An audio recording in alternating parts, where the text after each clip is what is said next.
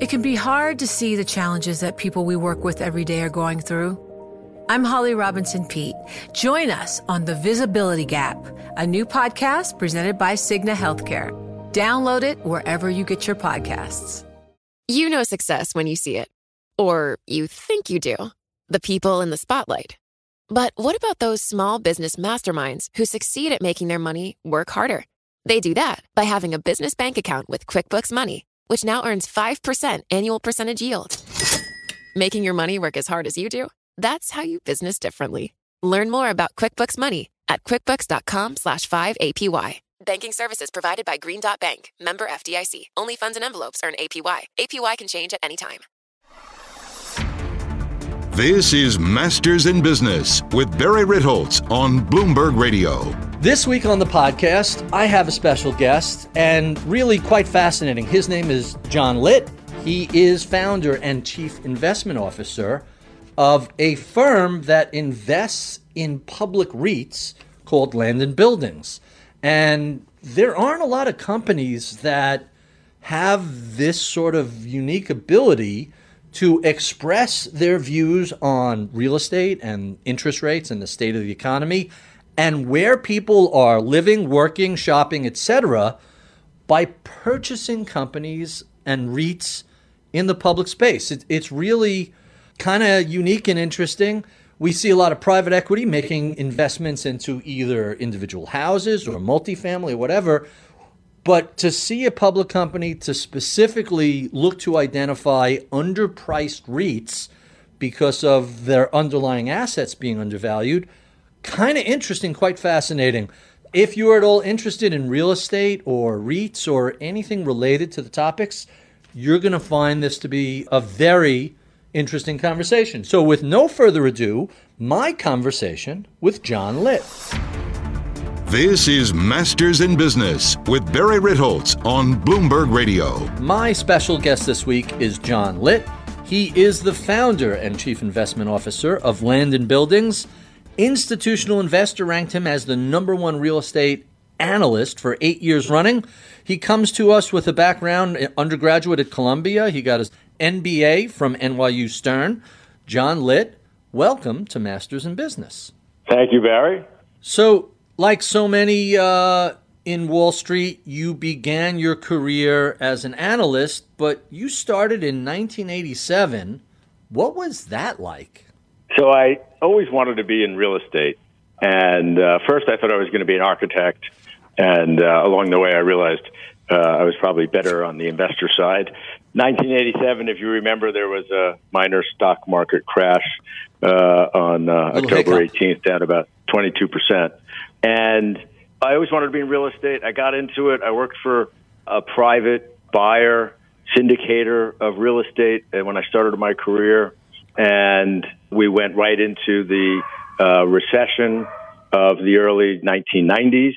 And what I learned very quickly was that as a private sponsor of real estate transactions, we always made money. Whether our investors made money or not. And we went from buying shopping centers to doing workouts and bankruptcies. And around that time, in the early 1990s, the legislation that governed the REITs was changed. And it allowed REITs to be internally managed and internally advised. And so there was a real alignment of interest in the public market where management's interests were aligned with that of shareholders. And I looked at my position on the private side, where there clearly was not an alignment when I was a young analyst at the time on the acquisitions team. And I looked at the REITs in 1992, and I said, that's a better mousetrap. That's a better mousetrap as an investor to make money in real estate. And I switched and went to work for one of the leading buyers of REITs at the time. The industry was all of $15 billion. And I went to work for them, and it ended up being that change in the legislation in the early 1990s opened the doors to today, what's a $1 trillion industry of public companies. And I got a great front row seat in 92 as the IPO machine started in earnest.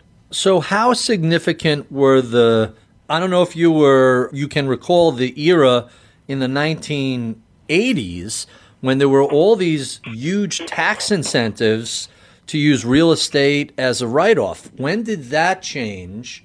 And the move towards public REITs, was that related to taxes? Everyone always had a headache with the K-1 filings. How has the legal structure made it easier to be a public investor in real estate? Right. So now I'm going to really date myself. So Ronald Reagan was president, and he put through a Tax Reform Act, eliminating many of the benefits of owning real estate in a private structure as you mentioned, through the tax benefits. And so you went into a bit of a real estate depression because the valuations of real estate and the leverage on real estate no longer made sense. And in part, the firm that I started my career at was impacted by that. They were still able to continue to raise money and invest, but that was a real sea change. And of course, we then went into the recession in the early 90s, which was quite painful real estate. I would say we had the recession. I recall calling the early 90s a depression for real estate. And it took a long time to recover. And frankly, many companies that went public really didn't have a choice. It was go broke or go public. And it coincided with the time when this legislation was changed. And that really opened up the doors to what I believe is a much better mousetrap for investing in real estate by investing in the public REITs. I have a vivid recollection of graduating grad school in '89, and all my colleagues who ran out and bought condos or co-ops in New York City that year, it took them almost a decade to get back to break even. That real estate depression you reference was very, very significant in the 90s, and it was almost like the boom in the early 2000s was making up for lost time. How do you look at that era of the 90s to the 2000s? How significant was that prior lost decade? You know, it's interesting. And, if you read the papers today about how long is it going to take us to recover from the corona, COVID-19, how long does it take us to get the jobs back, et cetera. Once you have the reset, which we've now had with the 30 million people unemployed, or with the bottom in real estate, which was probably 91, 92, you then had growth. And you then looked at not when do we get back to peak, but what's it going to look like in the next 12 months, 24 months, 36 months. And that's really what we were focused on at the time. Supply got largely shut off, and you were able to see the economy slowly coming out of the recession and demand building. And I remember the hotel business, which was fairly decimated during that period, was really the first to come back as people got back out on the road, and we started to see healthy increases in occupancies and rents or nightly rates.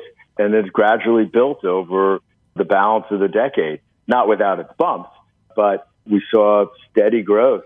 And in fact, you look back to 30 years, there's been steady growth with a few major interruptions, but there's been pretty steady growth in demand for real estate. Quite fascinating.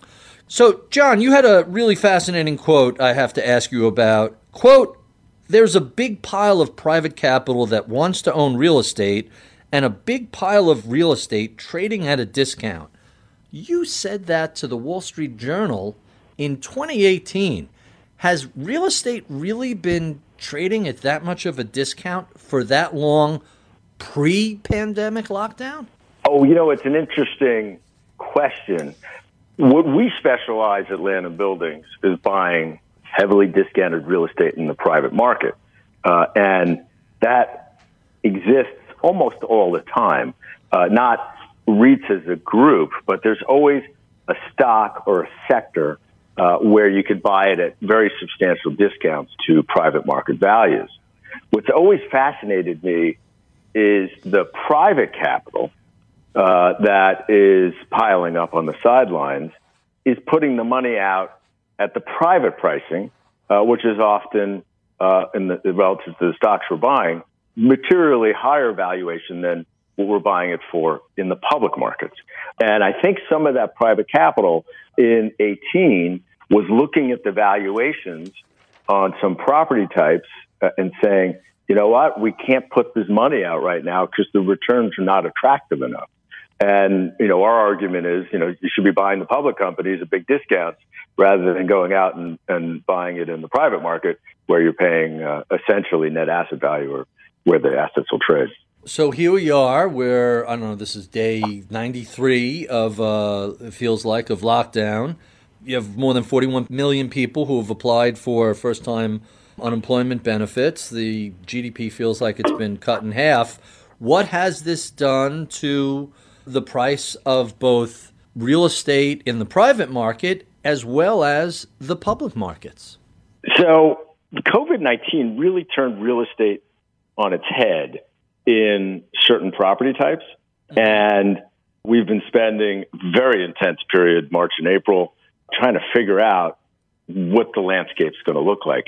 The last time I remember this type of an intense impact on real estate was after 9/11. And of course, the predictions that occur in the days and weeks after a crisis like this, and some are going to pan out and some aren't. And so it's important to use that period as a lesson for some of the things that might occur in the future. I would say we're not seeing a lot of price discovery in the private markets on real estate because it's too soon. And it's hard to close real estate. We're talking to the private equity guys and getting a deal closed if you need government approvals and notaries with the stay-at-home orders is quite difficult. But I suspect we're going to start getting price discovery in the next 3 to 6 months where the private equity guys are going to be buying real estate. As John Gray said at Blackstone following March, they could buy on the screen, but they couldn't buy in the private markets. And they bought $11 billion worth of securities on the screen. So they clearly were opportunistic in buying at that time. The big changes that occurred were the work from home worked better than people thought. And the bosses of the big companies saw that it worked better than people thought. And many of them lived through 9/11, and it was very poor, the work from home for the week or so after. This time it's really working smoothly, and whether it's Gorman at Morgan Stanley or Fink at BlackRock, commenting, particularly as it relates to New York, at how the productivity is quite high and the office use is likely to decline in the future. And so office was already soft in New York. And I think this is going to really accelerate a downturn in office in New York. And it's going to accelerate a downturn in major urban office markets and major urban residential markets. Because I think as people discover that they can work from home and maybe go to the office 1 or 2 days a week, they're going to move to the burbs. And as they move to the burbs, they're going to move further out. And so this dichotomy of urban cores being adversely impacted and suburban markets being positively impacted, I think is with us for the next 3 to 5 years. Some of it was already in place because you had the millennials getting to the age where they were starting families and wanted to move to the burbs. And we already saw the population decline in the past 3 years in Manhattan. And this is going to accelerate it. I think single family, whether it's for rent or to buy, is going to be a strong place in the real estate market. I think New York City office is going to be very difficult over the next several years. So let me push back against that because you're not the only person making that suggestion. And here's the counter argument. Cities and urban centers have been the dominant source of economic growth and cultural creativity and entertainment and go down the list for 500 years. Once we have some form of treatment and some form of vaccine for COVID-19, why wouldn't we just return to that 5-century-long trend? I think the reason why New York works, and New York will always be a major market, is you have a brain trust. People in Manhattan and the tri-state area. So if you want to be an employer, you can come here and you can access that brain trust. I don't think that's going away. And we're not saying New York's going to see a 30% population decline. We've been seeing the population fall about 1% a year for the past 3 years. We think that it accelerates a couple of percent. naturally, then if you just look at demographics, and a lot of investing in real estate is just looking at demographics. Where is the pig in the python going to be? And right now, the millennials are that prime age to start families, and they're moving out of urban cores and they're moving to the burbs. And that's going to happen with or without COVID. It's been accelerated because of COVID. I think New York, like myself, I've been working in Connecticut for 12 years. And, you know, I make sure I'm in the city 1 or 2 days a week, and I set up external meetings. I set up internal meetings with colleagues, and the excitement and the energy in New York will always be there. But I think what's going to happen, there's going to be a hybrid model that's going to develop. And that is, if you had 1,000 people that worked in an office every day, you'll probably go to 750 people, with that other piece being they're in 2 days, somebody else is in 2 days, and that's not going to go to 50% or zero in my mind. But you're going to have that hoteling of office space. You have your laptop, you come in, you grab an office, you grab a desk, whatever your pay grade is, and you set up your appointments, and you have conference rooms, and you have meetings and lunches, and other colleagues come in on those days. I think that's likely how it's going to play out. And I think that's facilitated by technology. The technology didn't exist 10 years ago where that was really feasible. But the technology exists today, and people want it. Yeah, in fact, the SEC after 9/11 mandated that every security firm and every asset management firm not only had a backup plan, but had an ability to flick a switch and relocate if they were to have lost their headquarters. So one of the end results of 9/11 is that the work from home, the work remotely, is much more easy to perform these days than pre-9/11 days, not just because of the technology, but because people have thought this through in advance. Oh, absolutely. I mean, we flicked our disaster recovery plan on immediately. And, you know, because we were, one, required to by the SEC have a plan, but we were regularly testing it. And you were up and running the next day. We didn't have to buy anything. Everybody was a go. Quite fascinating. So, John, you picked quite the auspicious year to launch a real estate investment company. You launched the firm in 2008. Is that correct? That's correct. So you start your career in 87. You launch your business in 08. You have to let us know the next time you're going to do something significant so we could all hide under our desks. What was it like launching the firm right into the teeth of the crisis? So, you know, it's funny, I guess, when you look at it in hindsight. You know, at the time, I got into the real estate business to buy real estate. And I did it privately, and then I did it publicly. And then the Wall Street firms came. I was very aggressive as a buy-side investor when these companies were going public, and reviewing the prospectuses and challenging the CEOs on why they were structuring the deals a certain way. And the Wall Street firms that were taking the companies public said, hey, we'd rather have you in the tent pissing out than outside the tent pissing in. And so I accidentally became an analyst and went to Salomon Brothers. I'll just got to digress for a second.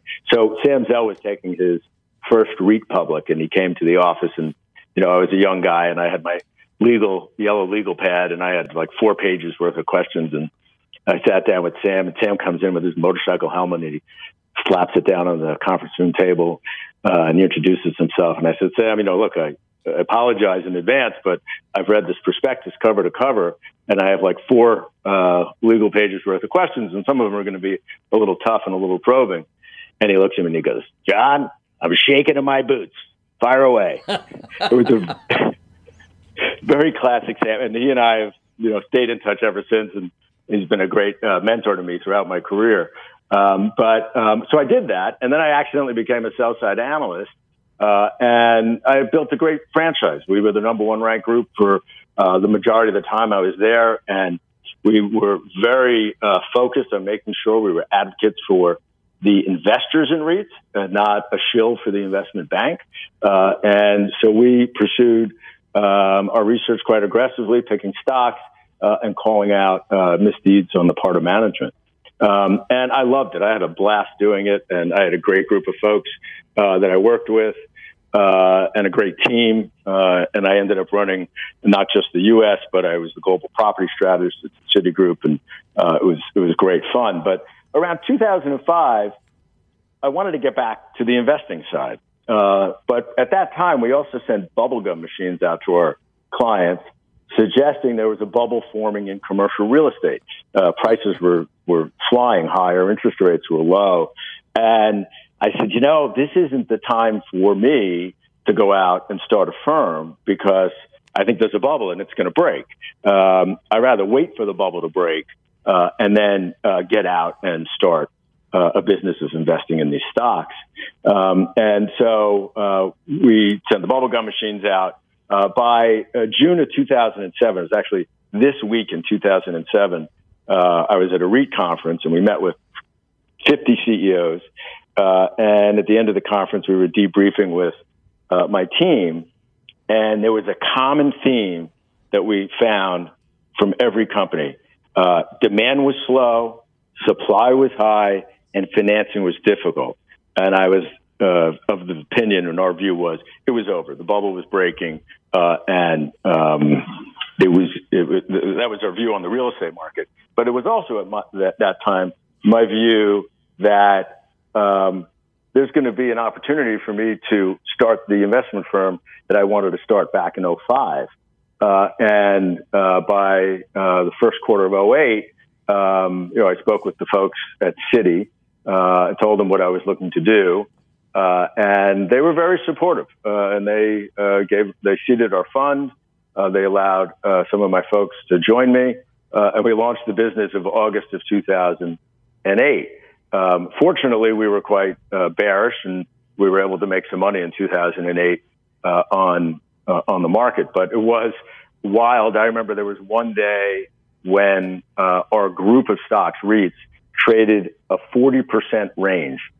In one day. It was just mind-boggling, and the key was really to have low nets and tight risk controls during that period. And I'll never forget that song, the REM song. It's the end of the world as we know it. Kept flying around in email boxes, and of course we all got through it. And real estate's gone on to be a great place to be. I remember that song, and I remember Tom Petty's "Free Falling" also being heard in various trading rooms. So you have a reputation as occasionally taking activist positions. How is this different with what we think of as traditional operating companies versus being an activist with REITs? So we like buying cheap real estate in the public markets. And sometimes those stocks are dislocated because people don't like the fundamentals or they don't like management or something, but they're not fundamentally broken companies.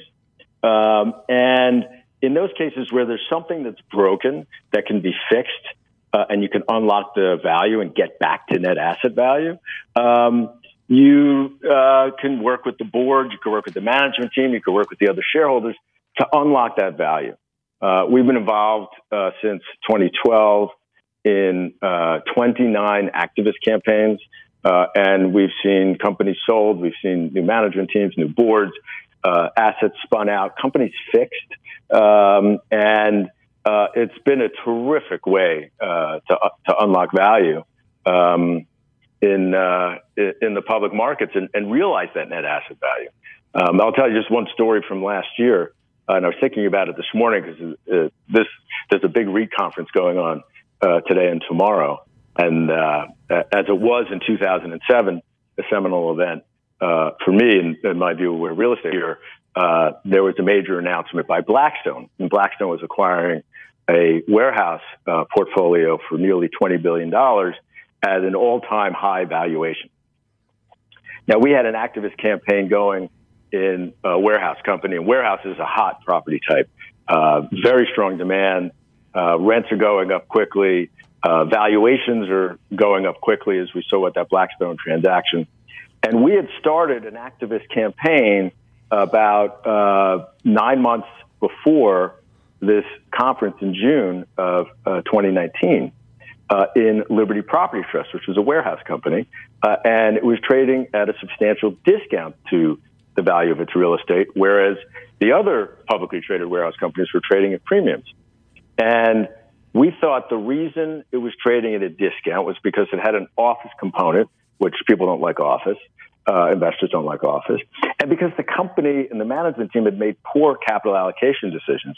So if people wanted to buy warehouses, they'd buy one of the other companies. They wouldn't buy Liberty. And we began a discussion with the board and the management team. And we said, if you just sold the rest of your office portfolio, we think you could close the gap to NAV. And we also think you should develop a succession plan and refresh the board. And I got to say, in my career as an activist, this board was very professional and listened and responded. They announced 6 weeks later they were going to exit office, and the stock moved nicely. We got somebody on the board maybe 6 months after we started our campaign. But then what happened at this conference a year ago was Blackstone did that transaction. And I ran into the CEO in the hallway. And I said, Bill, what'd you think of the Blackstone transaction? And he said, my portfolio is better than that portfolio. That portfolio is worth that valuation. My valuation is even better. And I said, well, give me a second. Your stock's at 50. And I did the math in my head. I said, so like $62 a share is what you're worth? He goes, yeah. And I was like, okay, so how are you going to get to 62? And he realized he probably shouldn't have said that to me. But we had a nice call with the board a few days later and said, look, if you have a way to get to 62 without selling the company, don't sell it. But these guys are paying big prices and they got a lot of money to put out. You should call Blackstone. You should call Prologis. You should call Brookfield and see if they'll buy the company. And again, to their credit, they, a little reluctantly, but they did engage with the three big buyers. And Prologis ended up buying them for $61 a share, a valuation that this management team was unlikely to ever get the stock to on their own. And so I think the activism is a great way to find these diamonds in the rough in the real estate market and work with the boards and management teams to unlock the value. And, we don't like to see companies going away in sales. We'd much rather see companies fixed. In this case, it was likely the only way it was going to get there to that kind of valuation. So we think it's a great way to buy cheap real estate in the public markets. And when we see these pension funds buying in the private market at full value, we think, they should be doing it in the REITs. You know success when you see it. Or you think you do. The people in the spotlight, athletes, actors, artists. But what about the people behind the scenes? You know, the ones who make it all happen. The lighting engineers, the sideline photographers, the caterers. They're small business masterminds.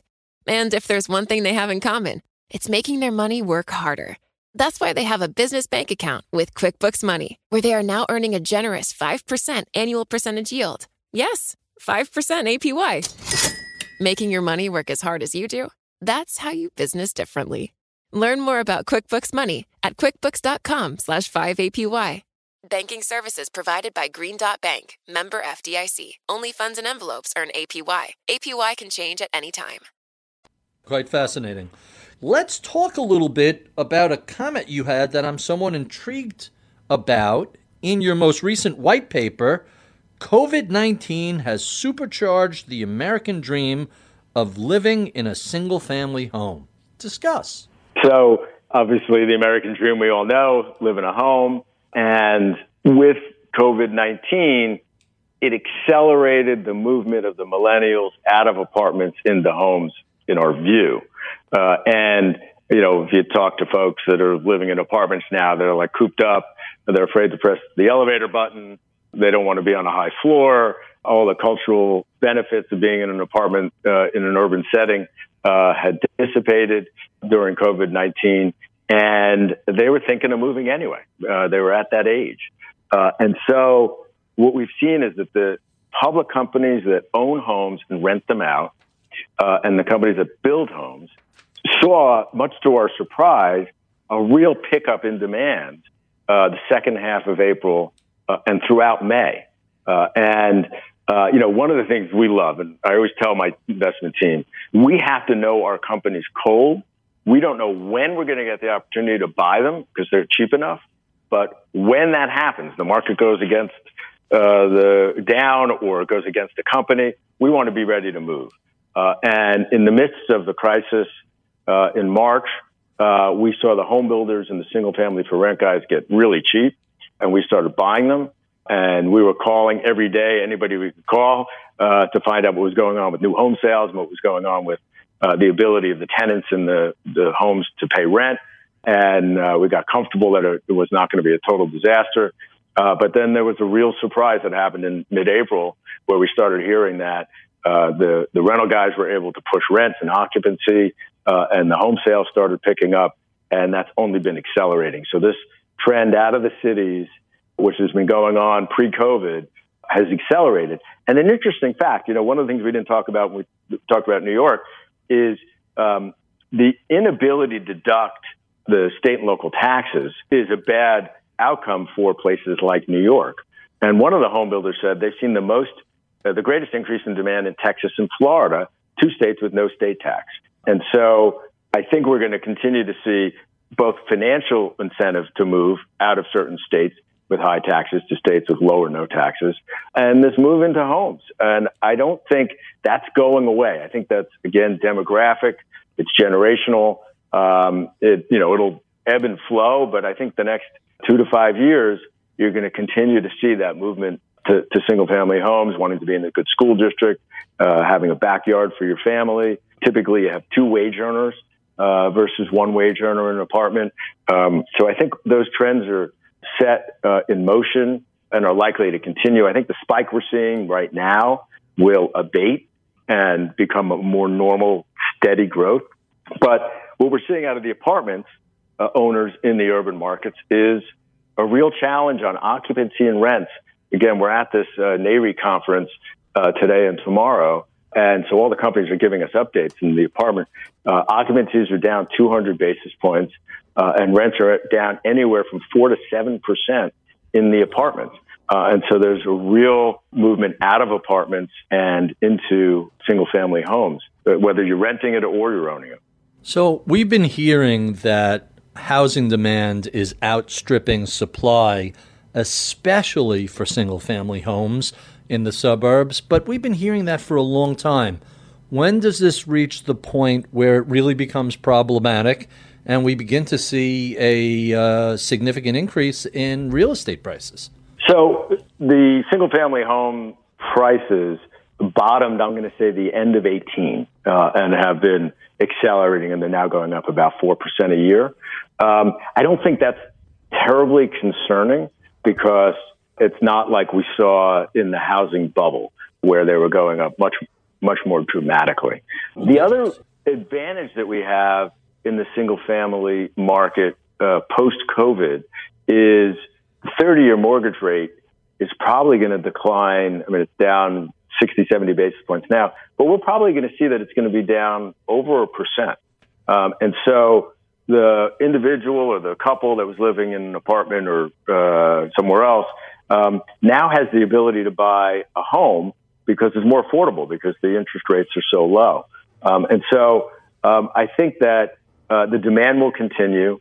The prices probably won't get out of hand because the builders will build new homes and sellers will put their homes back on the market and the inventory will clear. And I think it'll be much more rational. But, time will tell. The key thing about being an investor in public real estate is you can't just have a thesis, put it in the bank, and forget about it. You have to be in the market every day, talking to as many folks as you can to see if those trends that are underpinning your investment thesis are changing. And when they change, you got to reevaluate. I talk a lot with my team about the off-ramp. It's easy for them to come with their investment thesis and their presentation about why we should buy a stock. But it's much harder to say, when should we get out? And so when we go into a name, we have clear off-ramps. If this doesn't play out the way we expected, whether it's in the first 6 months or in the 3rd, 4th, or 5th year, we're constantly monitoring the off-ramps for it not working. So I think the key as we're looking at the housing space. And as you suggested, we may have an undersupply and prices going up too quickly. We just got to keep our finger on the pulse of it and make sure we're aware of what's going on and then reassess our investment rationale. Let's stay with that question of supply, because I'm intrigued by the concept that NIMBYism, the not in my backyard, regulations that not only are in cities like New York and San Francisco, but all the surrounding suburbs have really kept density low and have kept lower income housing out. Are we going to see any change in NIMBY laws, and how might that affect housing supply and prices? So most new construction of single-family homes is on the outskirts of town. That's maybe an overstatement because it sounds too remote. But inside the, let's say, highway circle, the first circle, is pretty well developed. So there's not going to be a lot of room for a national home builder to come in and buy 100 acres and build the homes.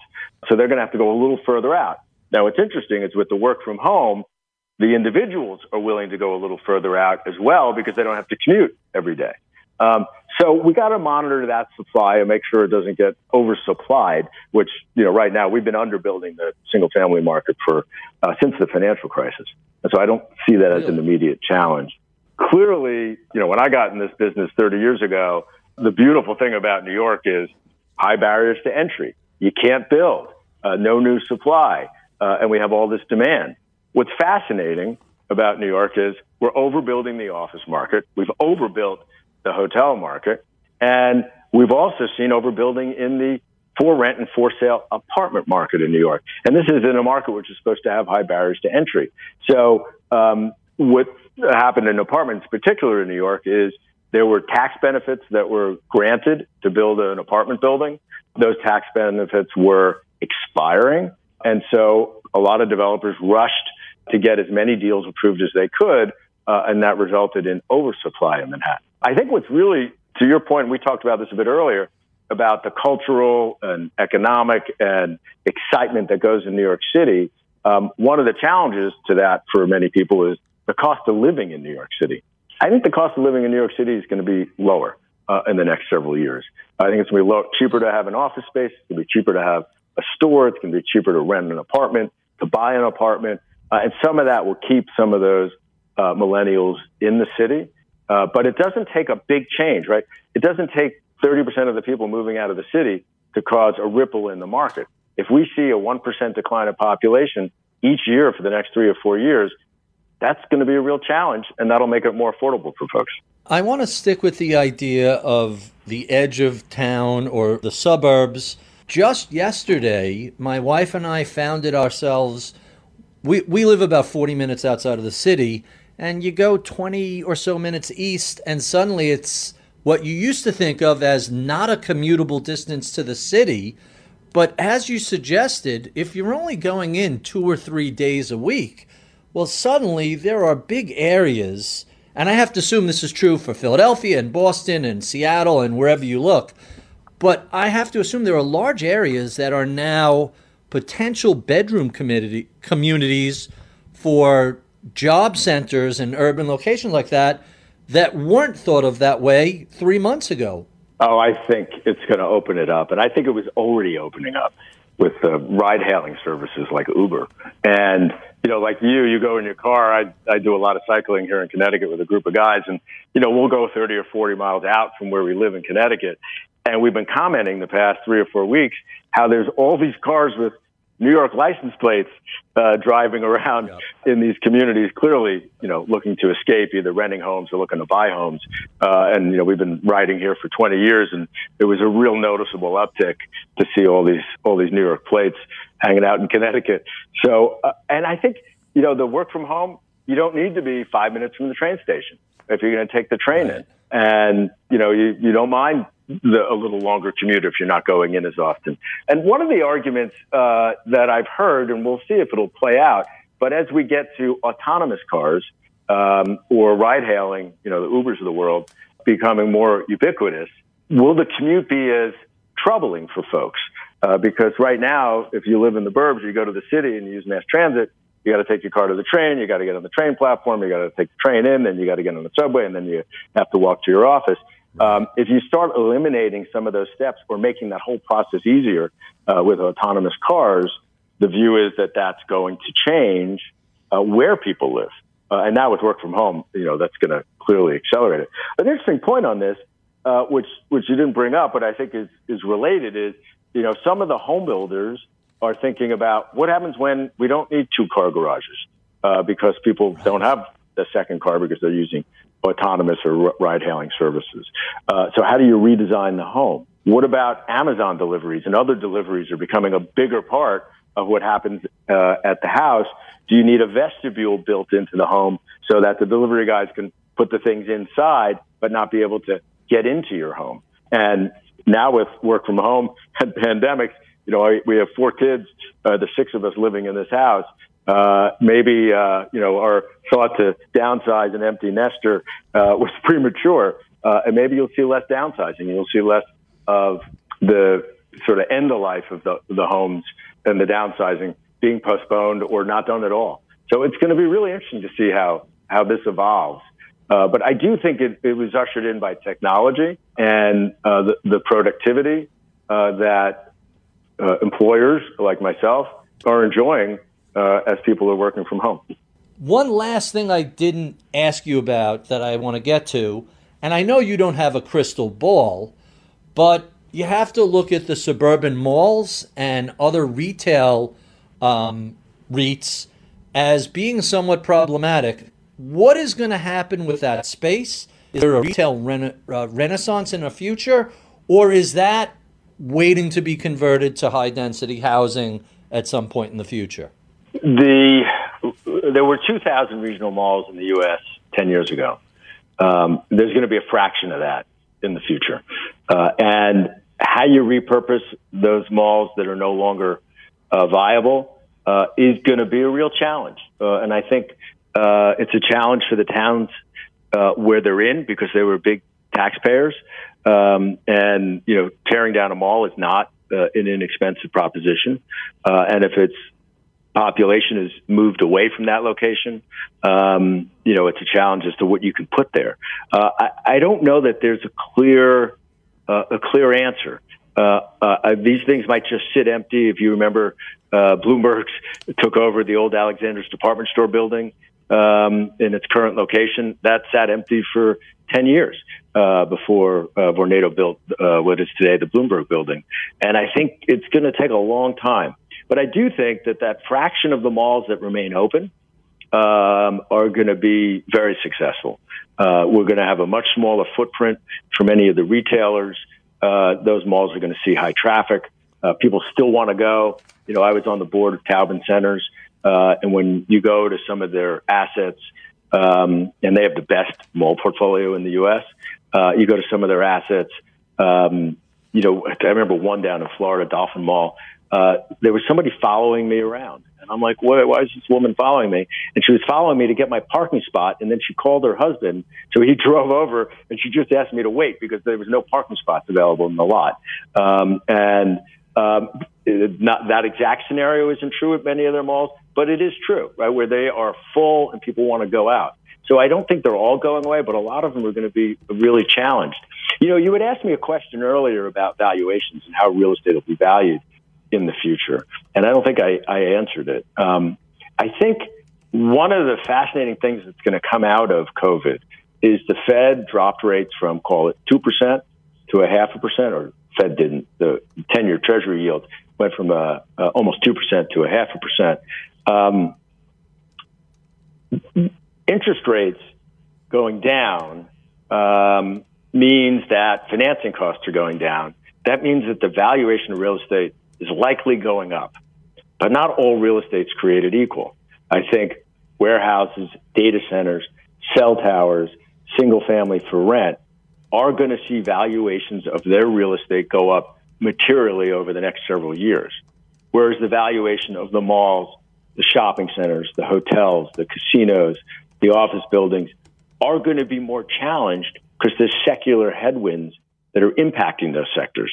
So they may see valuations hold they may see them decline, but I don't think they're going to go up as much as they could otherwise, given the interest rate decline. And if I look at my career, the one big surprise that I wish I knew before was that the 10-year was going to be a one-direction train down, because if you knew that, you would have just loaded up on real estate 30 years ago and rode the train as interest rates fell and the valuations of real estate increased. 30 years. I'm going to tell you it's 40 years back when Paul Volcker broke the back of inflation. Quite fascinating stuff. I know I only have you for a limited amount of time, so let me get to my favorite speed round questions and talk to you about our 5 favorite questions we ask all of our guests. Starting with, what are you streaming these days? Tell us your favorite Netflix show or podcast or whatever. So I don't listen to a lot of podcasts. I'm going to listen to some of yours now. I see some great speakers. But when we're in the car and we have the kids, we listen to How I Built It. We listen to some great episodes on Spanx and Tate's Cookies and how those businesses were created. And we love those. What are your favorite Netflix shows? You give us a couple if you like. So, we don't watch a ton of TV, but there's this new Apple TV. I think it's called Defending Jacob. Everybody loves that. It's fascinating, and we wait for each new episode to come out, and we watch it, and so that's been a lot of fun to watch. But we're not watching a ton of TV, oddly enough. Tell us about, you mentioned Sam Zell earlier. Who are some of your mentors who helped shape your career over the years? Sure. So Sam Zell was a big influence, probably for me and many others. And he's always been incredibly gracious with his time that he'll spend, talking with me and speaking at conferences. And he and I've done a lot of fireside chats together. And I was just talking to him last week, and he's just got his finger on the pulse. He's very quick. He gets it, and he's really been a fantastic mentor to me.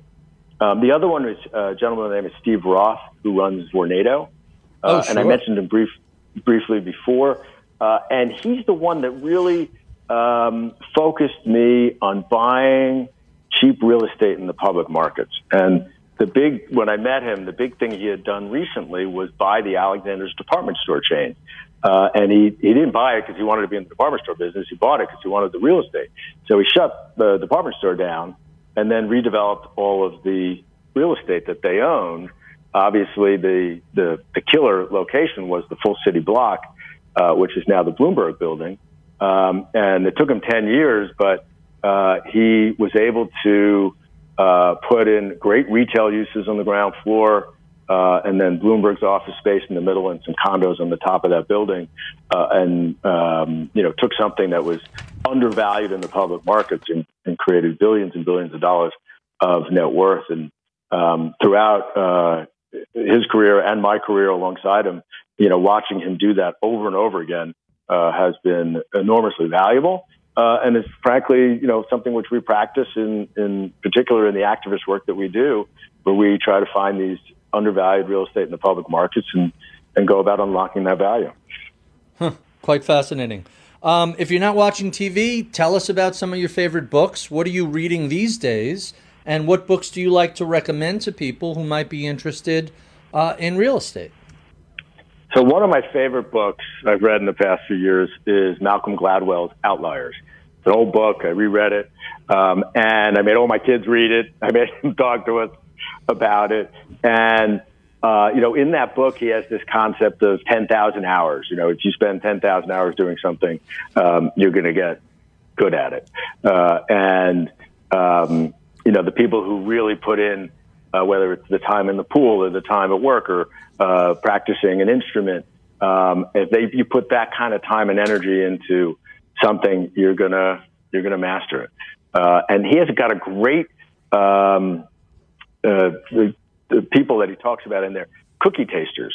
And I didn't know this about cookies, or food tasters. But when they make an Oreo cookie, the excess dough, I guess, they use to make the next cookie. And these two women who were food tasters could tell when they ate an Oreo cookie if it was the original or if it was the excess. And the remade cookie. And, I think about that in my career, and I've been doing real estate a long time. And I think about the example I talked about earlier with Liberty, where I didn't have the numbers at my fingertips, but I was able, when I ran into that CEO in the hallway, but I was able to sort of do the rough math in my head and come up with $62 a share in value.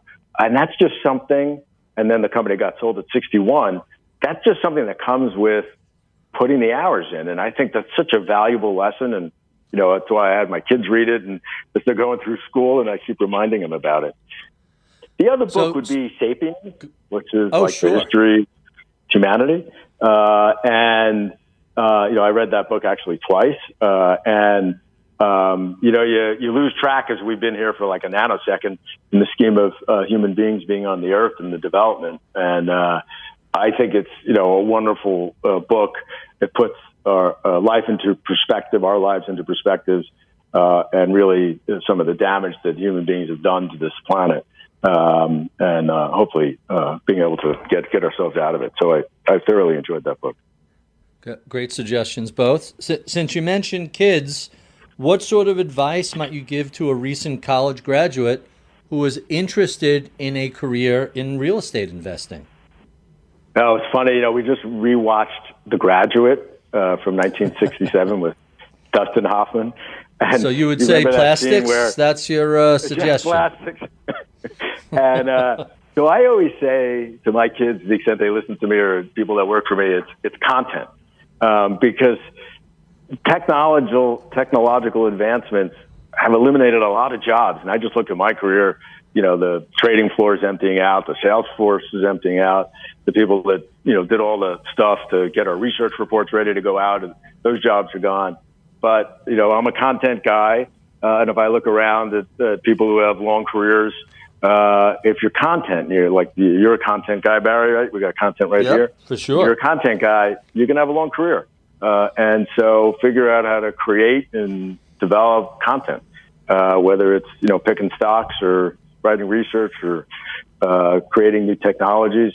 I think that's the answer to the future. Quite fascinating. And our final question, what do you know about the world of real estate investing today that you wish you knew 30 plus years ago when you were first getting started? I wish I knew the 10-year was going to be at 60 basis points. That would have made investing a lot easier.